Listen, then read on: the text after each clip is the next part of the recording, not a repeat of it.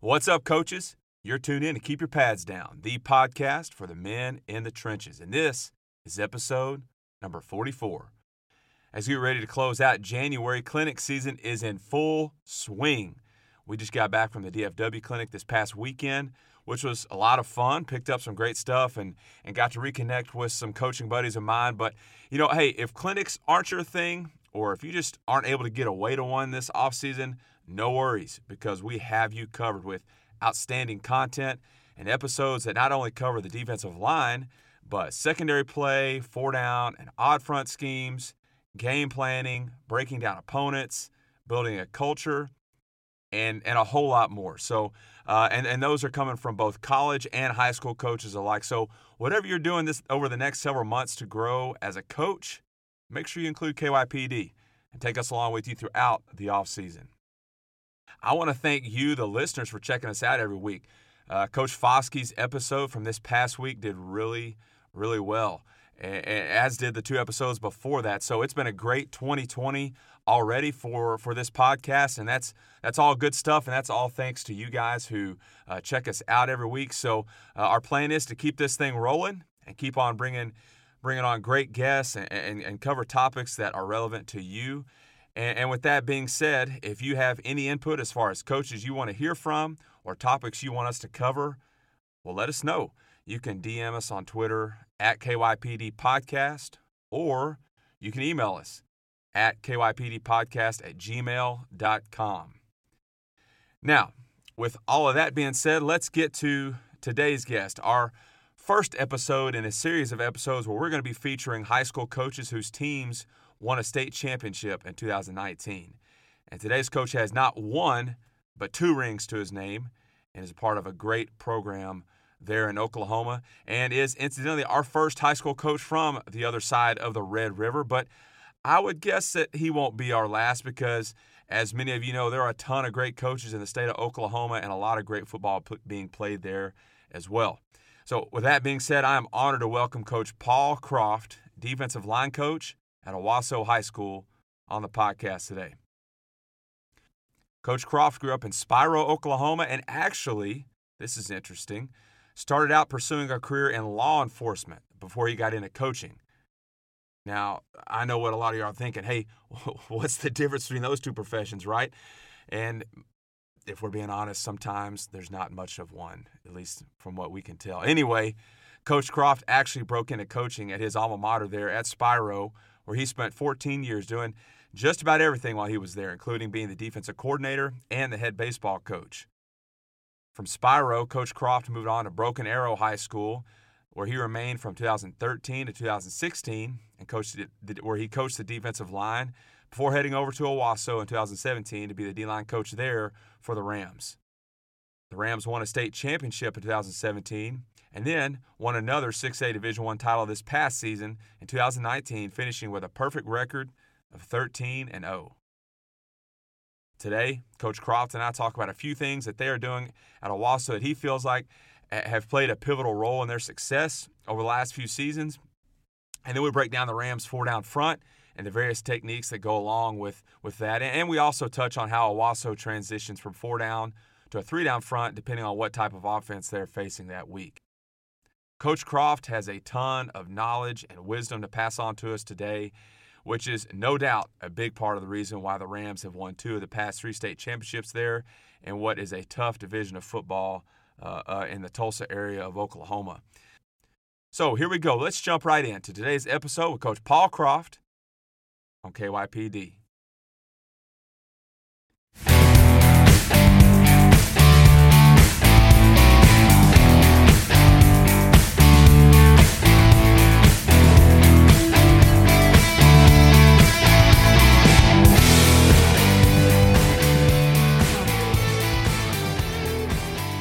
Coach Croft, it is a pleasure to have you on the podcast today.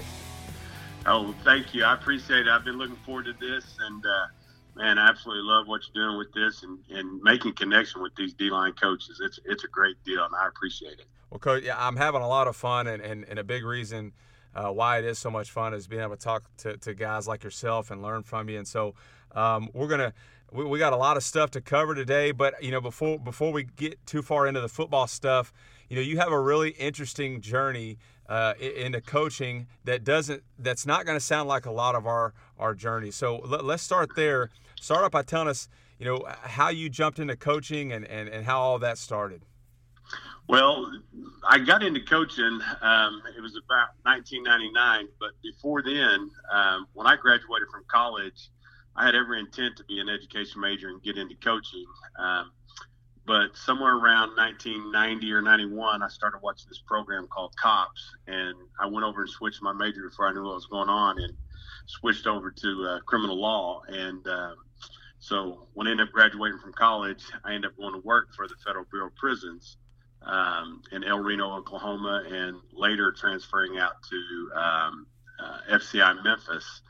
And so I did that for almost 5 years before I found my way back into coaching. And so, the one good thing I think came out of working at the Federal Bureau of Prisons is in that structure, you have to follow rules and procedures and do things right or people get hurt. And so with that aspect of it, as far as, leading guys and telling them where they had to be and things to do, that kind of got me ready to go into coaching. It sounds kind of funny, but I tell them all the time, working in the federal prison got me ready to go to high school. Yeah. So talk to us about, where the moment when you realized, all right, this isn't what I want out of my life, and you decided to, again, switch up the course or the direction of your life and switch courses there and jump into coaching. When did that happen? Well, like I said, I always thought I wanted to do that. And a lot of that came back from my high school days. When I was a sophomore, we were fortunate to hire the guy that I'm working for now, which was Coach Blankenship. And when he came in, he brought in another coach with him, Coach Garner, and a few of the other coaches stayed over.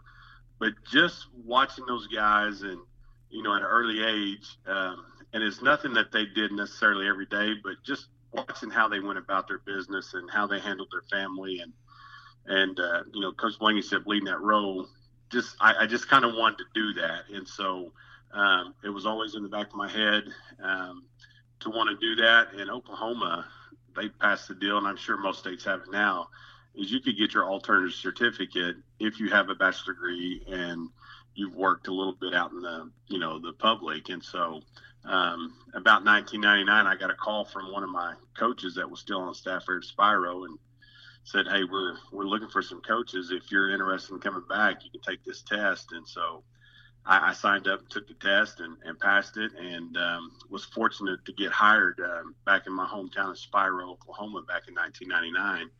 And had never coached it down, but always knew that I wanted to do it, stayed around it, officiated, and did those kind of things. And so it was just kind of a blessing getting to go back home and get into coaching.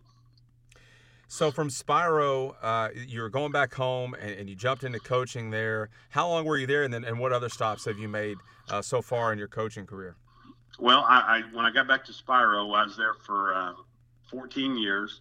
And it was kind of funny when they hired me, they go like, you're going to be the defensive coordinator. And I'm going, okay, that'll work. And never really coached or done anything. And so you talking about a learning curve right off the bat, man, I had to get busy and we didn't have a lot of this technology that we have now. And so, I was going and talking to whoever would talk, and I didn't care what level of school it was. And so, I got in it and just kind of learned as I went and kind of, kept things I liked. And it was interesting to say the least. And, when you go to a small school like that, you do more than just football. So I was track coach, I was girls basketball coach, I was the head baseball coach and head middle school. So I had a lot of things going and just kept you busy. So you realize, I don't know what I'm doing, but I'm just going to keep going. And so, it was interesting there, but stayed there for about 14 years before I was fortunate enough to get hired at Broken Arrow High School, which is the largest high school in the state of Oklahoma. So I go from a school that's about 280 kids up to a school that's got 5,200 kids in it right now. Yeah. And that was a little frightening, stepping up to something like that. But man, I'm glad I did. And I was there for about 4 years under Coach Spavital. He's the one that hired me, and his boys are the coaches down at Texas State. Jake as the head coach, I believe it is, and learned a ton of football while I was there, and was, like I said, fortunate that David Alexander kept me on staff when Spav retired, and from there, we played for a state championship in the semifinals, and Jinx beat us there in 2015, and really enjoyed my time and learned. And then in 2017, my old high school coach, Coach Blankenship, called and wanted to know if I wanted to come over to Owasso with him. And man, I jumped on that opportunity right off the bat. And so just finishing up my third year there at Owasso, and of course they're the fourth or fifth biggest school in the high school here in Oklahoma. So that was kind of my journey where I've been so far as coaching. Looking back now, what advice would you give to young coaches starting out, or guys who are maybe thinking about getting into coaching and they're not really sure, and they're trying to figure out if that's something they want to do? What advice would you give those guys? Well, for the young coaches getting in it, I've seen a trend here, and like I said, I've been in it just long enough. I've seen a trend where these guys want to come in immediately and be the offense or defensive coordinator or the special teams coordinator, or have a big role of that stature. And what I would say is go find a middle school and learn how to coach kids and learn how to run a program, and just take your time getting, moving up, because I'll promise you get an education, you're not going to make a ton of money, and you're going to be in it for 30, 35 years before you can retire. So, just kind of pump the brakes a little bit. Start out at the middle school, junior high level, and go volunteer on the varsity staff, and just take in everything that you can take in. You'll see a lot of coaches go and come during that time, and just learn and soak up what you can, and find coaches that you trust, and that would be one of the biggest things I would tell young coaches coming in. Yeah, Coach, I know I've used this quote on this podcast before, but, everybody likes a good story, but no one wants to be a part of one, We hear your story about how you went back to your hometown and you wore, 30 different hats, and you're coaching all these different sports, and it was chaotic, and you jumped right in and you're calling a defense, and that wasn't necessarily something you were seeking out. But then sometimes it's tough for young coaches to assume that and to understand that and to get that. And I think that's great advice, and because there's so much groundwork that you need to develop as a coach before you just jump in and start calling a defense, and things that you don't even know that you don't know. And so that's great advice for those guys. Let's talk about Owasso for a second. You guys won a state championship in 2017, and then won it again this past season, 2019. So obviously you guys are a successful program and have been. So talk to us about some things that your staff has done that has helped your program be so successful over the last few years. Well, the one thing that I would say is the leadership of our head football coach. It's very clear that he is in charge and that he has got the program set up the way that he wants it to run. He's a guy that trusts his coordinators. He makes those hires, and then the coordinators are a part of getting the staff put together, and such a trust level there that he gives to the coordinators for the assistant coaches. And I'd say that's the big thing of any program that you go into. If the leader knows where we're going, what we're doing, how we're going to get there, and has that vision, then it makes it a lot easier to do. And if your coordinators are bought in on it and your assistant coaches are bought in on it, then that makes it easier to sell to the kids. And so, that's I think that's the big thing that has happened at Owasso. And plus, we just lost our defensive coordinator, but up until this point, we really hadn't had a big coaching turnover in our staff. And so consistency was the biggest thing. For the last 3 years, they've heard the same message from all the coaches on staff. And, our kids just bought into it and just played and showed up every day for practice to try to get better. You talked about the leadership of your head coach. Can you get specific and talk about some things I know you mentioned he empowers the coordinators and everybody's on the same page and understand what the vision is and everyone's pulling in the same direction. What are some things specifically that he does on a day-to-day basis that to demonstrate his strong leadership? Well, I remember one of our first staff meetings that we sat down in as a staff, and he kind of used the analogy that I'm going to give you this set of keys for this car, okay, and I want you to take care of that car for me. And if you don't take care of the car and keep the oil changed and keep the tires rotated and all that good stuff that goes with maintaining the car, then at the end of the year I want my keys back. And so that really hit home with a lot of us that, hey, we get to run we're really our own head coach in our position meetings.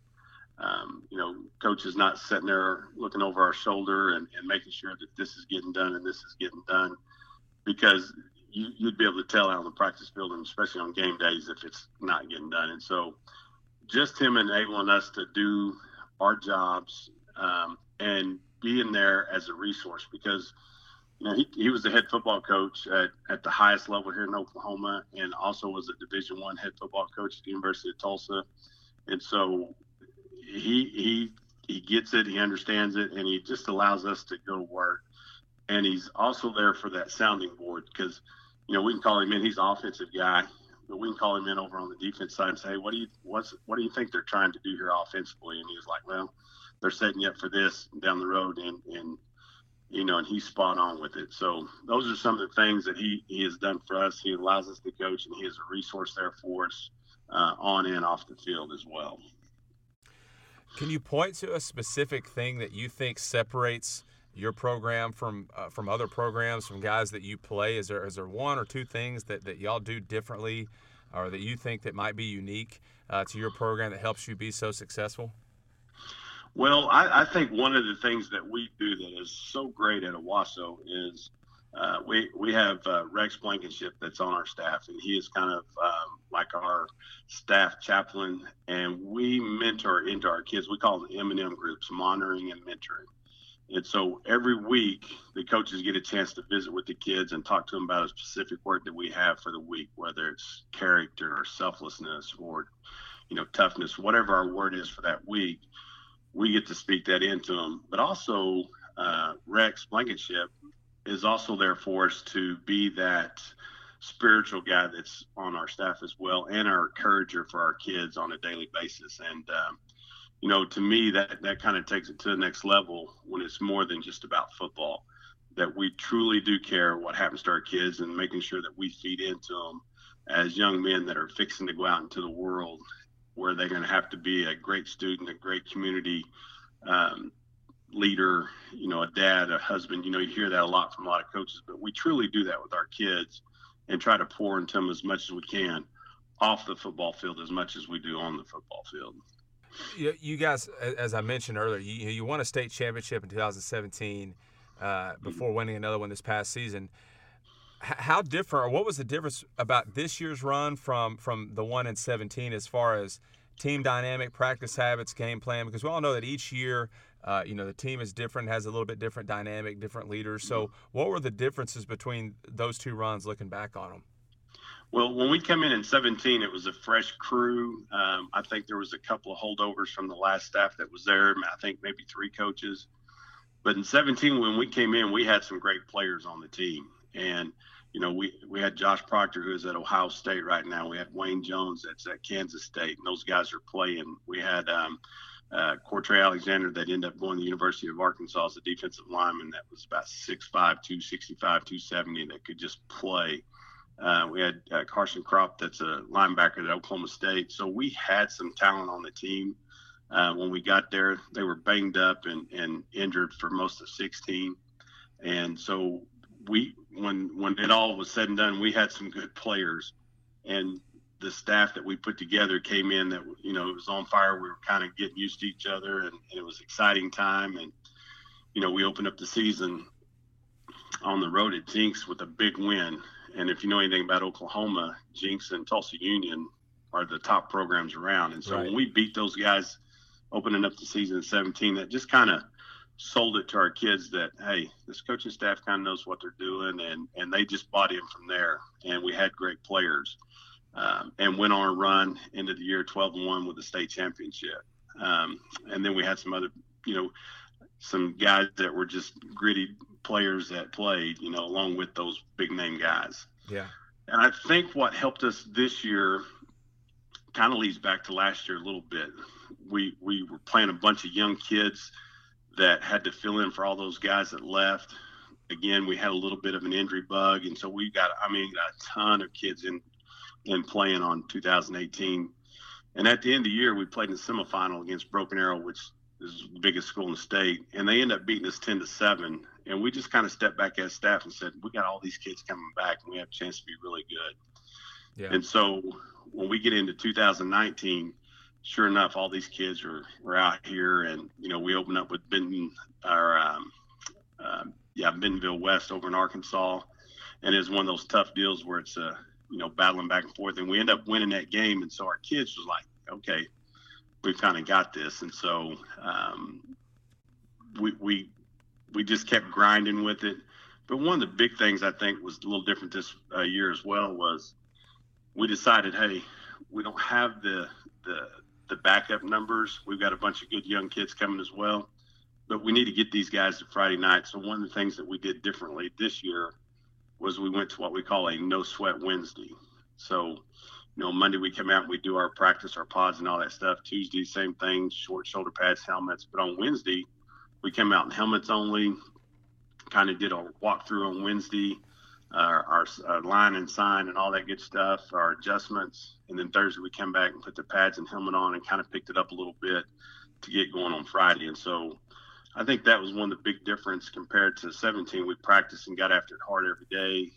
In 19, we kind of took it off them a little bit to bring it back towards the end. And our kids really bought into it. And we kind of just told them, hey, as long as this works and as long as you guys know how to handle it, we'll continue to do it. And the kids loved it. It was great. It got us through practice fairly quick on Wednesday. And sure enough, we stayed pretty much healthy the whole year this year, other than our running backs. So that's kind of a little bit of the difference. Yeah, I like that, Coach. You talking about no sweat Wednesday. We did something very similar this year as well. This is my first year at Pleasant Grove, so it was kind of new for me. But we would practice Wednesday morning before school. Most of the time we're practicing, starting in our athletic period at the end of the day and then going in after school. But Wednesdays we would practice in the morning before school with just helmets and get it all out of the way and do a lot of. Sounds like what y'all were doing. A lot of thinking stuff and a lot of polishing up the game plan, and then we'd go do some tempo and do some blitzes on air and stuff like that. And it just really felt like and then we came back Thursday in full pads and did a quick practice then. And I really liked it. And I felt like it kind of gave us a chance to catch our breath in the middle of the week, and I felt fresher. I know our kids did, and I did, and I really liked that. And that sounds like that's something that's I've seen other programs doing as well, and something that's really smart. Well, I think anytime you can change it up, because kids, when they come in as a sophomore, they can get a little stagnant to what you're doing if you keep the same thing going over and over. And as coaches, we try to change up a little bit, and so that was a nice change up to what we had been doing. And like I said, our kids bought into it, and it really paid off for us this year. Now, I don't know if we'll do it next year or not, but I know it worked this year with the guys that we had. And like you said, you were really a little more rejuvenated towards the end of the week, and the kids were looking forward to getting after it. So it worked well for us this year. So we talked about some differences between 17 and then 19. What things remain the same, and what things are those non-negotiables, those things that you're going to keep consistent no matter whether you're playing in a state championship or not? What things remain the same from 17's run and this year's run? Well, the first big thing is we kept our staff together. And of course, as well as anything is if you can keep your staff together and you know each other, then you can kind of put more things in and go a little faster in fall camp to get to where you need to be. And so that was a big part of last year as well. And I think some of the things that are non-negotiable for us at Owasso is you're always going to give tremendous effort. You're always going to be on time, and you're going to, we're going to make sure that we're going 100 miles an hour, that we're getting lined up right, that we're going to correct things. and Coach Blankenship tells them all the time, it's okay to make a mistake, but let's fix it and not make it again. And so if they make it going 100 miles an hour, then we're fine with that. And our theory is we're going to stress them as much as we can during practice. So when we get there on Friday nights, they're not stressed any more than they were during the week. And so, right. With us, we've got 5 or 6 coaches on both sides of the ball, and we're just, we're after them all the time, whether it's in individual periods or whether it's an inside run or it's team or whatever we're doing. We are trying our best to stress them as much as we can during the week in practice. Yeah. And,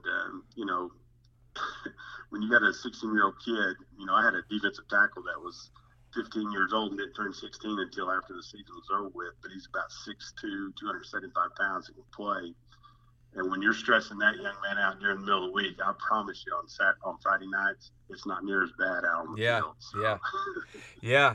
And that's, I think, such a crucial thing. And I think sometimes I know, because I know I've done this. I've worked for 2 outstanding defensive coordinators that both get this. Stress the kids and put them under pressure so that they can perform on Friday night. And sometimes, especially like on a Thursday, man, you just want to feel good about your game plan. You want to feel good about it, or maybe even on a Wednesday practice, you want to feel good about what you're doing. And it's really tempting to just try to throw some stuff in there. If I'm putting the inside script together, throw some stuff in there that's a little, some softballs that that they're gonna respond well to. But I think that if you can fight that and just say, what, today's probably gonna be, they're gonna screw some crap up today. But I'd rather them screw it up today and we answer the questions today than Friday night, because that is true. If you can make it chaotic during the week and get that stuff worked out, then Friday night is that much easier. Yeah, absolutely. And we're fortunate. We have music blaring during practice. Yeah. And so, they're wanting to concentrate on that. They're concentrating on us. They're concentrating on getting lined up. And so if we can get all that stuff meshed together, and that was one of the neat things about our defensive line this year. We only had 2 penalties where we jumped off sides all year long. Wow. And the same kid did it twice. And so, and so, we just stress it. Well, Coach, let's talk about your defensive front there at Owasso. Y'all are a 4-man front, but you're also, within your scheme, you have the capability of being multiple. So let's talk about that and what you like about it and how y'all are operating out of that scheme. Well, yeah, like I said, we're a 4-man front. The thing that I love about a 4-man front is it's more going along with stopping the run, in my opinion. And so, most defenses, that's your first and that's your first priority, is to stop the run. So if you can do that, then, you move on to the passing game and deal with that side of it. But the 4-man front, we can do, like I said, a lot of things out of that. But I call it we're more of an under front, to where we'll put our nose and our end to the field, and we'll put our 3 technique and our Viper to the boundary. And we have a group of kids that travel. We've got 5 that travel together to the boundary and 6 that travel to the field. And so with that 4-man front, we can go from the under front to a heads look to an over front, which we call a field front, just in a matter of just sliding. Right. And so we can get 3 different looks right quick just out of that. And so, and it's also good, I think, in 11 personnel and 21 personnel and all that, that you can get your gaps covered a lot better with that 4-man front. So, and with us, we're going to move and steal, and we're not going to be where we're at when we put our hand on the ground and the ball snaps. So whether we're moving to an over and under front or to a hedge front, then slanting or cross facing or, short sticking, long sticking, of course, that's all determined on, the weekend, but it allows you to do so much up front. And the thing that I love about a 4-man front, it allows us to get vertical right now in 4 gaps. And so if you can get vertical and cause problems in the backfield, that solves a lot of issues. And if we can make them bounce or bubble or whatever, then that gives our safeties and our backers a chance to get there. Yeah, Coach. Let me ask you a couple of questions just about that, and just so I can understand how you are doing things there. So, from your 4-down front, how are you handling things like gap scheme? How are you doing that with your ends? Are you all spilling that? Are you boxing that? How are you doing that? We spill everything. We try to get underneath it.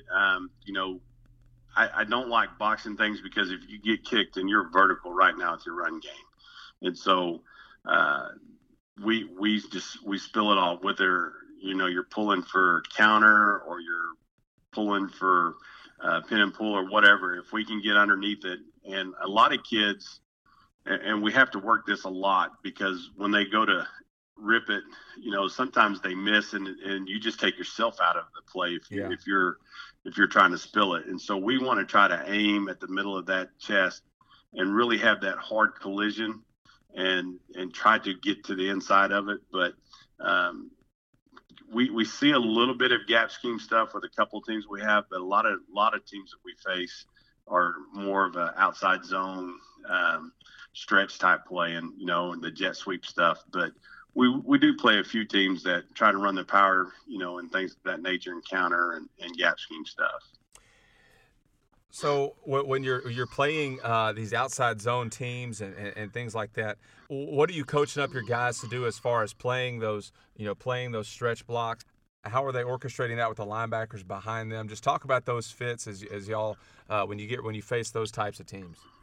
Well, we'll tend to back our backers up a little bit to give our D-line a chance to work. And so the things that we work on in practice with our D-line is we are a half-man playing D-line. So, we try to not to go down the middle. We try to stay on the shoulder. We try to stay half-man. We try to maintain our gap.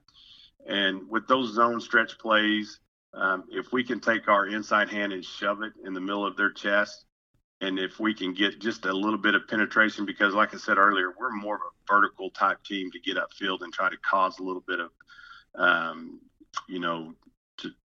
little bit of penetration there so we can get in and run. And so it all starts with reading our keys, and that's what we give them right off the bat. So if they've got their hand in the ground, most of the times you see the center and guard in a 3-point stance. And we're getting to see where we see a lot of the tackles are in 2-point stances now because of all the RPO and all that other stuff. But we'll read the hand, the elbow area with our down linemen, because that has to move before anything else can move. And so if we can stay locked in, read our keys, what we're trying to read that week, and we read, step zone at us, man, we're going to try to punch as hard as we can in the middle and run with it and stay in our gap as best we can. The hardest thing that I see that young kids do coming up from 9th grade and sophomores is they see that back that's kind of telling just a little bit, and they want to stop and jump back in a different gap. Well, then the next thing you know, he busts front door and he's gone. And so that's kind of why we back our backers up a little bit and let them flow with it, and especially on the zone and stuff, the outside zone and things like that. Are your linebackers lagging behind and playing cutback, which a lot of teams are trying to do on stretch plays, just to get your guys gap removed, and then like you talked about, then they can cut back. So how are y'all fighting or combating the cutback on the stretch play? We'll do that because we have our overhang, to the field, our strong safety. That allows us to do that a little bit. And also our bandit safety that is to the boundary.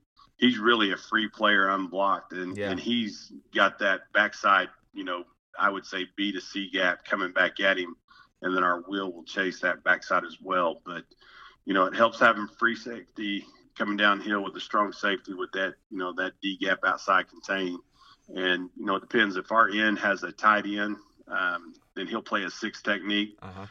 He's truly a C-gap player, but when we feel that pressure, we're going to run and try to stretch it as best we can and stay in that with him. And we had an end this year that was about 6'5", 220 pounds that's going to the University of Tulsa that was just an animal at it. And so, our deal is we don't want to get driven off the ball. So if we could push that tight end or keep him even running down the line of scrimmage, that helps a ton with our backers as well. And then they just kind of cloudy clear as they're going through there. So you mentioned playing, you have a 3-tech and you have a nose. Is your nose playing in a shade or is he in a 2-eye? How are you playing him?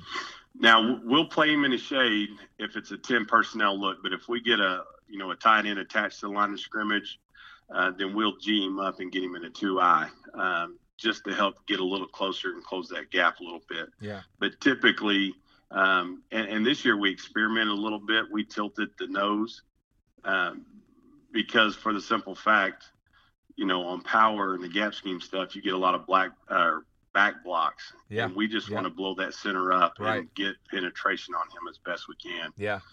And I feel if you're tilted a little bit, you're locked in on your key right now. So if he's stepping back or if he's going for zone or what he's doing with his steps. And so it worked a little bit for us this year. We'll probably do a little bit more next year because our nose guard probably is going to be 6'1", 265, 270, and then we'll have our big defensive tackle back. It's going to be about 275, 280. So we'll be pretty good size in there next year as well. So you talked about how you guys are a vertical front. You like to get off and get vertical, and I'm assuming that's because of all the outside run that you see. You're trying to make that thing bubble and bounce outside and cut off those vertical run lanes that that running backs love to hit, especially on that outside run stuff.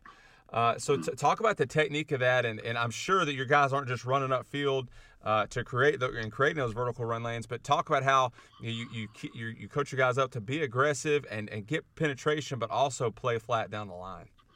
Well, and that's like you're talking. When we get vertical and we get penetration where we're at, we always kind of teach them hill line. Yeah. So when your heels get to their hill line, then we're just kind of coming to balance, if you will, looking and seeing what's going on, and then we're breaking. And it's one of the deals that we do in individual as well as our redirect drills and stuff of that nature, and that's where that comes in. But if we can get vertical, and a lot of times too, we'll talk about it through the week, but if their gaps are such, their splits, or 2 foot or whatever, then we're going to get vertical. But we play like Broken Arrow. They get 6-inch, splits right there. And so we know they're not much of an outside team. They're more downhill running the ball at you. And so we attack it differently, of course. But when we get off, we get hill line vertical, we're kind of seeing. And we also, if the back's offset, we know if it's going to be a zone read or if it's going to be an outside zone, if he's in pistol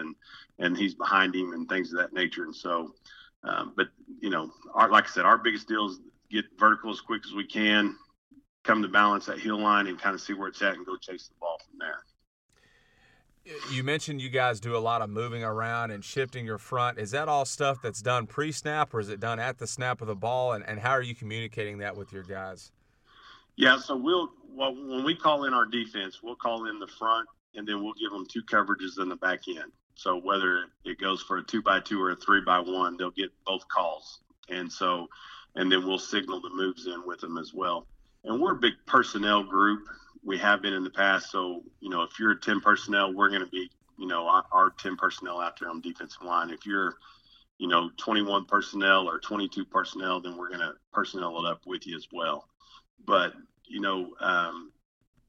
that's just with the movement, we try to do it as late as possible. If we're, in an underlook and going to an overlook, that way, because, most of the lines, they make their calls and we're deuce to backside, trade to backside, or, whatever their calls are on the offensive line. So if we can move late, then most high school kids kind of freak out there at the last second. Yeah. And that gives the opportunity for us to have a little success getting vertical and getting through where we're going. Yeah. And on the other hand, if you're cross facing or going, you may line up tighter, you may back up a little bit. There's just things that you can do and cheat that doesn't give it away on film to where you can get your cross face going through there. And so, we look at all different things. How deep is the guard playing? How tight are they playing? And how we want to attack that. Yeah. So, but we're trying to move as late as possible. Our linebackers give that call. Our defensive ends give the call to either G it up or, keep them in the shade. And so we got a lot of talking that's going on before the snap of the ball. And so you really have to be locked in. And that's why, you hear a lot of people say, hey, eye on the ball, eye on the ball. Well, we don't teach eye on the ball with our defensive line. We teach eye on your key with the guy that you're lined up on. Yeah. That way your head's not cockeyed all the way in there and you're looking at something, then you got to get back to where you're at. So that's kind of the things that we do. So we talked about earlier how you guys do like to be multiple and occasionally we'll jump in a 3-man front. So talk about how you do that out of your 4-man front and how you change that and how you do that. And are you personnelling that, or are you keeping those same guys on the field? Talk about that a little bit. Yeah, we'll keep the same guys on the field and kind of give you a little bit of what we're looking for. We're looking, as our field in, we're looking for a guy that's a little stronger, that can run, that can play the C gap and also stretch it. When we come to our nose guard, we're looking for a guy that can definitely handle the one-on-one block with the nose, and is usually here in the past it's been one of our shorter guys, a 5'10", 5'11" guy that's real strong in the squat and can get underneath you and get you back. And then when we go to our defensive tackle, we're looking for a bigger guy there that's a little more athletic, that knows he's going to get double teamed a lot because that's where the bubble's at, and that's kind of where the power run to. And so with him, we're looking for a little bigger guy if possible. And then when we go to our Viper, which is our boundary end, we're really looking for an athletic guy that's a linebacker type kid that can drop and play in coverage, or he can play that boundary end. And so with us, when we get to going from our 4-man front to our 3-man front, we just kind of slide. So our nose now becomes, our shade now becomes a head-up nose. Our 3 technique now becomes a 4 or 4-eye, how we're going to play. And then our end as well becomes a 4 or 4-eye. It just depends on what we want to do that week. Yeah. And then our Viper, he's off probably 3x3, somewhere in that neighborhood.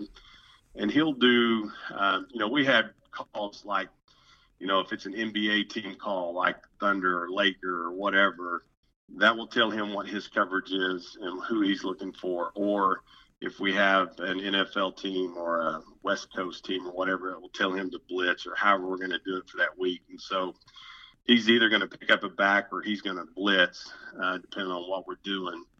But and it helps us more with the RPOs getting in that 3-man front, right, so we can kind of take things away. And so, the one thing that I know that kind of hurts us a little bit is having a smaller end. You'll find some of those teams that'll put that nub tight end over there and run jet sweep and do some other stuff to the boundary.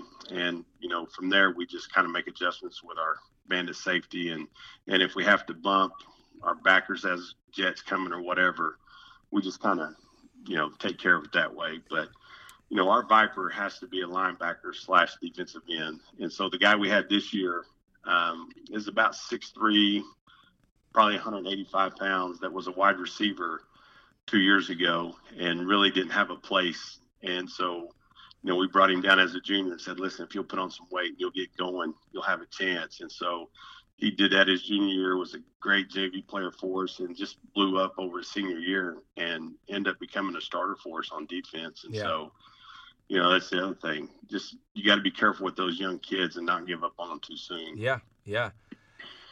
Talk about how with that guy specifically, your Viper, who you are playing, he can play defensive end with his hand in the dirt, or he can play outside backer. How are you handling him in practice as far as individual stuff? Is he full time with defensive ends, or does he split time with your outside backers? How do you teach him his coverages and things like that? Talk about how you handle him during practice. Well, our Viper stays with us all the time in practice, and we'll set up times in our indie groups where we'll meet up with our linebackers. Yeah. Usually our last indie period or two, they'll come over to the dog pound because we've got a turfed area outside the field where we have stationary dummies and things of that nature, and the chutes and all that stuff. And they'll come over from time to time, and we'll just walk through coverages, and we'll make calls and just moving the line back and forth. And we'll do that a couple times a week. But for the most part, he's with us all week. Doesn't really go down and work with the secondary a lot because we don't ask him to do a whole lot in coverage other than maybe a flat or pick up a wheel route with the back. And so we feel we can do that during the week in our periods over there. And so,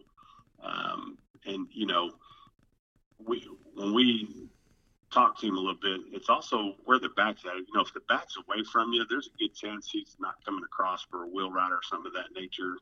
And so we can play him a little tighter to the line of scrimmage, and not have to worry about it. But,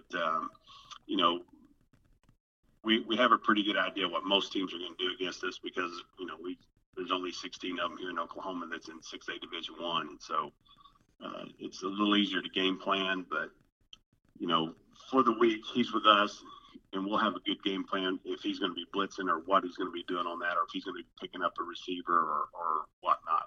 And at times we'll ask him to choke the tight end if it's a nub guy and we don't want him off the line of scrimmage, and that'll kind of free our corner up a little bit as well. Right, so right. We just do a lot of things with that guy. Yeah. Yeah. What else determines how, what kind of front you're going to be getting in that weekend? Is it something where you can jump in and out of it, out of your 4 down and 3 down throughout the game? Are you sticking with one primarily for a particular opponent? How do you handle that? Well, we can go from, like I said, a 4-man to a 3-man front to a 5-man front. And typically, if we want to get in the bear look, we may take out a safety or a corner in that situation. It just depends on what the receivers are doing. And so when we do that, we'll bring in an extra, D line, and we'll get in the bear look, whether we're playing, head up nose and threes with 5 techniques, or, if it's a tight end, we'll play 6 no matter what we're doing. Because I just feel as a 6 technique, for sure if that tight end's blocking or if he's trying to release. Yeah. And so that gives our outside guys a chance to read what's going on right there. And so, yeah, it's definitely a week to week. We play, again, Broken Arrow, and they're a big-time run game. I mean, it doesn't matter what. They're going to run the football. And so, we can get in the bear front against those guys, like I said, just by taking one guy out in the back end. And typically you'll go man coverage, or you can play some kind of a quarters coverage in the back end back there with those guys, and get after it. When we go our 3-man front, the thing I like about it is we can bring just as much pressure with the 3-man front as we did with the 4-man front. And sometimes you got better athletes when we're personnel those guys out. And so, whether we're going a nickel or a dime package, with our dime package, we'll take the D-line out and we'll bring an extra linebacker in. And, we can heat them up that way as well. So I just like how versatile it is. And if we want, like I said, if we want to stay in our 4-man package, then that's how we handle it. We just give a bump slide call, and we use our end out there as well. So how are you able to do this and still keep things relatively simple for the guys involved? And obviously, the Viper is affected, but even the linebackers behind them, where if you're sliding now to 4s or to 4 eyes, that makes their fits a little bit different for them, especially in the when we're talking about the run game. So talk about how you're able to keep things consistent and simple for your guys when you're going in and out of these multiple fronts. Well, with our guys up front, again, we're a gap defense. So we're assigned to this gap, and that's where we're going to go, whether we're cross facing or getting there. Our backers, and is one of the biggest assets that we have, is we've got 2 really, really good inside backers, and they understand what we're doing up front as far as, because they're making all the calls from the sideline for us, our backers are. So they know what's going on. And the thing I love about it is, even if we do mess up front and we don't go in the right gap, those backers make us right there at the last. And so, we have really good linebacker coach that played it at the University of Tulsa, and works with those guys as far as getting their keys and reading it, but just slowing down and letting things happen. You don't have to go flying in there. You don't have to make every play. Let the D-line work itself out, and you will find that seam or gap where you're supposed to get. And so, whether they're reading a triangle with the guards, whether they're reading the H-back or whatever we're reading that week, just kind of slow down, let it happen up front, and you will find where your gap's supposed to be. Yeah, talk about how you're you mentioned this a little bit. How you when you're signaling movements and things, you're tagging that on with the call. How are y'all signaling this stuff in and communicating this stuff to your defense? Or are your guys huddling and you're signaling one person, or using bands or hand signals? How do you get that information to your kids? Well, when we line up, like I said earlier, we're an over and under front. So wherever the ball's at on the field, our guys know where to go immediately. So they don't have to get a tight call or or weak call or whatever. So that group's where they're supposed to be, and the other group that travels, and they all turn and look at the sideline, and we just give the signals from there. And so it's important that during the week that you understand, if we call Michigan, for keeper, then you have to understand what Michigan is, you have to understand what 4 is, and you have to understand what keeper is. And so take your part. So the D-line gets kind of their first call on it, and then the secondary gets their back end call of it. And so I tell them all the time up front, once you get your little piece of your information, don't worry about the rest of it in the back end, and don't get confused. Of course. And then I'm sure that you have a call or you have something built in to combat tempo. Absolutely. We'll have certain calls that if we know that they're going to tempo, and I think that's what's going to be coming.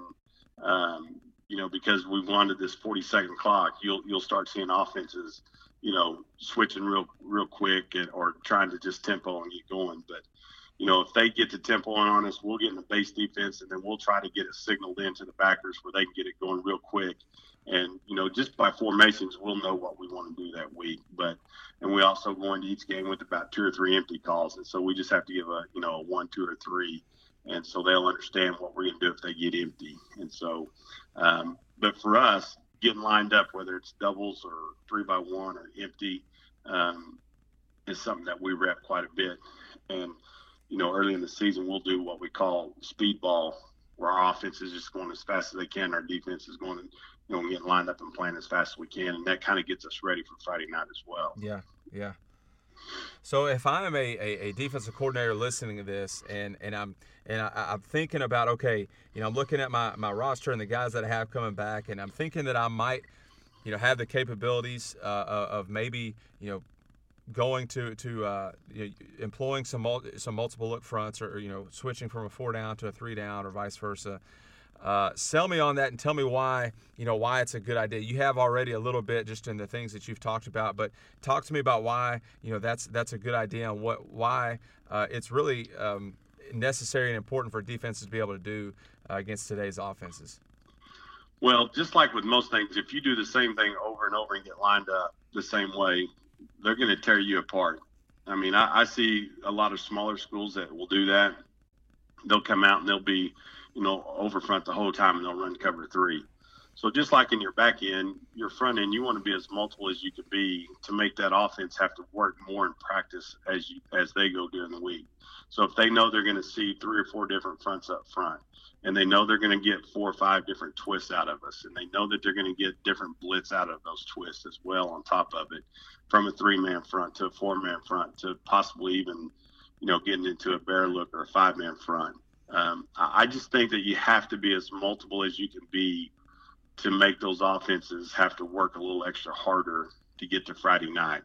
And it allows you to do different things. And as you're going during the game, if you find something that's working, well, then stay with it until they get you to get out of it.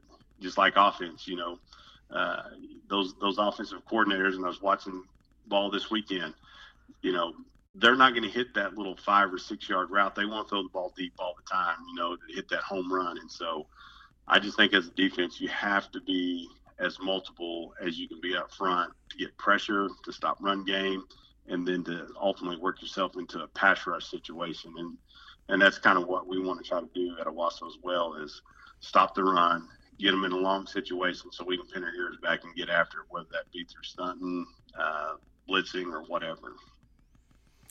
Yeah, it's great stuff, Coach, and you hit the nail on the head. I mean, I think that it seems like, and maybe I'm late to the party here, but it seems like this is something that's fairly new that defenses are doing. At my previous stop, we were 4 down front, we were 4-3, and we had just started kind of toying with getting in some odd front stuff, and now here where I am now, here in Texarkana, I mean we are extremely multiple. And I just love the versatility it gives you, and that it seems like you always have an answer no matter what kind of offense you're seeing, what kind of personnel packages you're going to get in. You just have so many tools at your disposal and so many looks that you're able to give. And so then, there's really – you have a lot of confidence in being able to stop whatever those offenses throw out at you.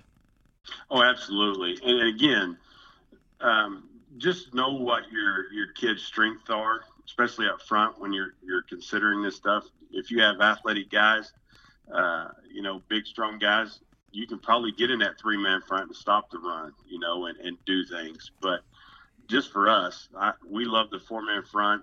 We may have to change this year. Who knows? We'll find out going into spring. But if we can get vertical and we can cause disruption in the backfield, that is a big difference in how our linebackers and safeties and whatnot get to the football. And there's nothing worse than an offensive line when they turn around and see what's going on once we beat them upfield and get to the punch. And so, and we rep that stuff all the time in practice.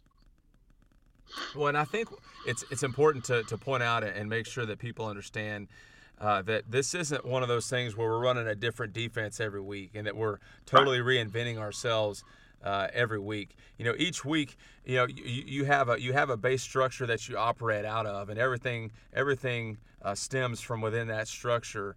And so it's not like every week we're throwing out new terms and new terminology, and we're switching up defenses for the sake of switching up defenses. This is all stemming from a sound structure that we have already in place. Right, and we don't change up a lot of our verbiage when we go from a 4-man to a 3-man front. I mean, it all sinks in together. Right. I mean, they understand what's going on, and for us, it's almost it's easy to get into prevent with a 3-man and just walk your guy off. But again, there's not very many schools that run a 4-man front like we do consistently. And for them to have to spend all that time in practice changing your blocking assignments, changing your blocking rules, changing your pass protection, that makes it a little more difficult to get ready for somebody in 3 days. So, again, it goes back to what you're talking about earlier. That's another good reason to be multiple. Just make the offense have to work on it. Yeah, so, exactly. Most of the people that we see are 3-man fronts, and most teams can block that in their sleep now. But like I said, when they play us and maybe one or two other teams, they'll have to game plan for 4-man fronts, and it makes it a little more difficult, especially when we start putting in all of our twists and all that stuff as well with it. Great stuff, Coach. Yeah, you're exactly right. Well, let's switch gears here as we get ready to bring this discussion to a close. And I know that you've been coaching for a while now, but you're the kind of guy that's always looking for things and learning things. So talk about something that you learned during this past season. Well, the one thing that's kind of stayed true is, man, you got to treat those kids, the same every day. Be consistent with it. Don't change up. If you've had a bad day, you can't take that out there with you. You have to be the same coach every day with those guys, whether it's good day, bad day in the classroom, parent, email, whatever it is. Just stay consistent with how you coach those guys on a daily basis, and those guys will respond back to it because, trust me, they know if something's different with you or anybody else that's on the coaching staff just by the way that you act in practice.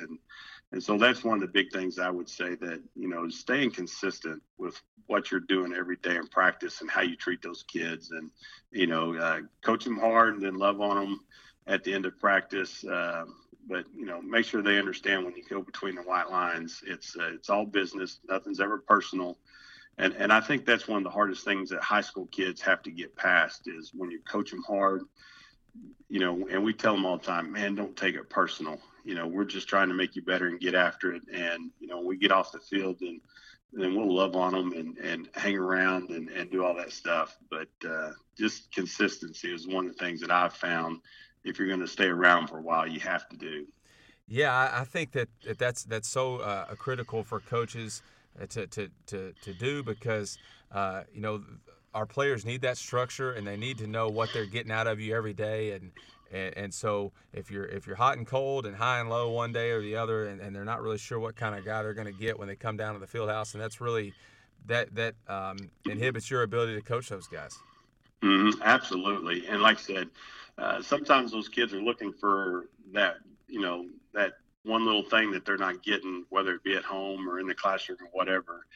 And so if we can be that, because as well as I do, from now until December, with especially the way off seasons go now and summer workouts and the season, we spend probably as much, if not more times than a lot of parents do with those kids. And so, they get to know us really well. And I just think the way that you treat them and all that, it makes a big difference in those kids' life as they're going forward, as it did with me. And I'm just telling you, as coaches, those kids are watching you every day to see how you're handling things, and you are making an influence whether you're meaning to or not. Yeah, you're exactly right, Coach.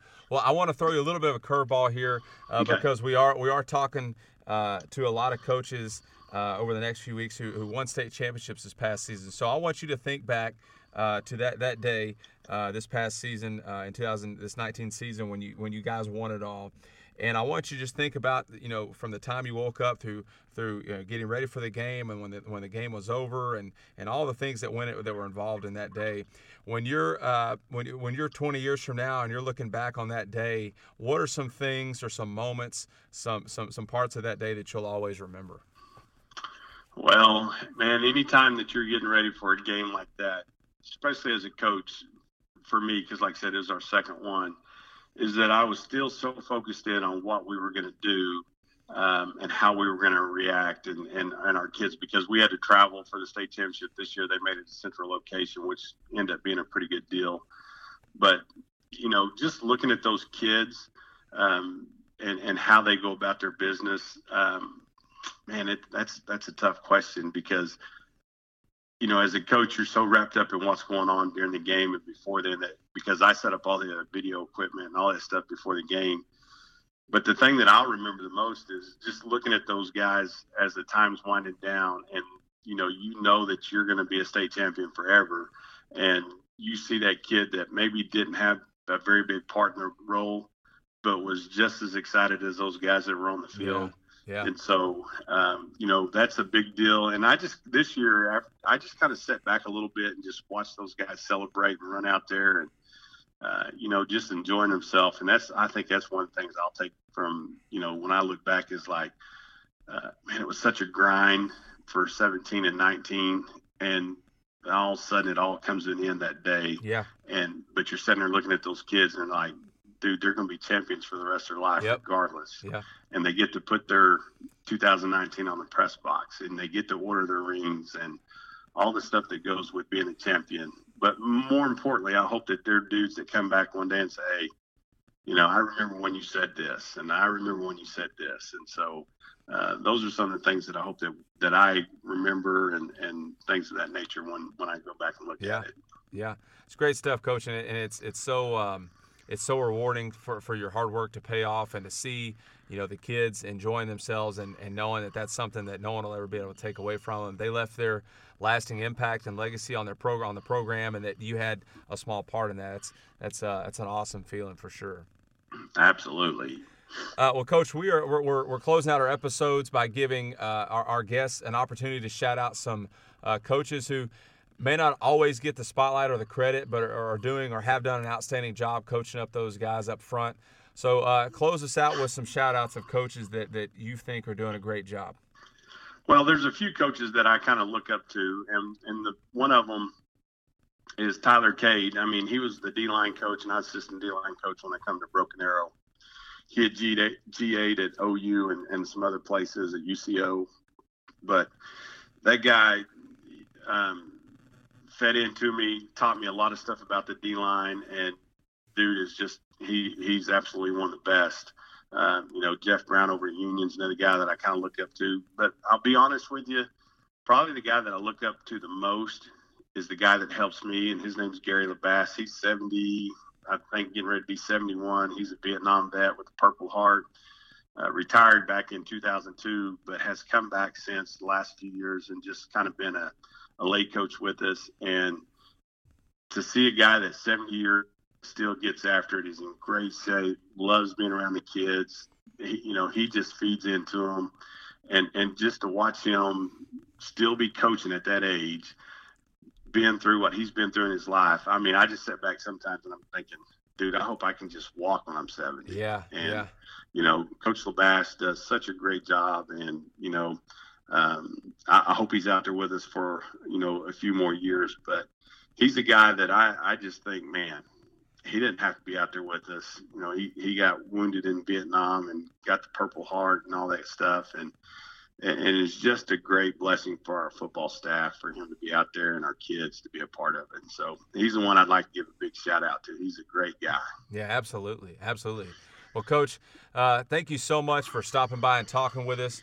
And I really, really appreciate you sharing things with us and talking up the great things you guys have going on over there at Owasso. So just want to wish you good luck this offseason and a successful 2020 season as well.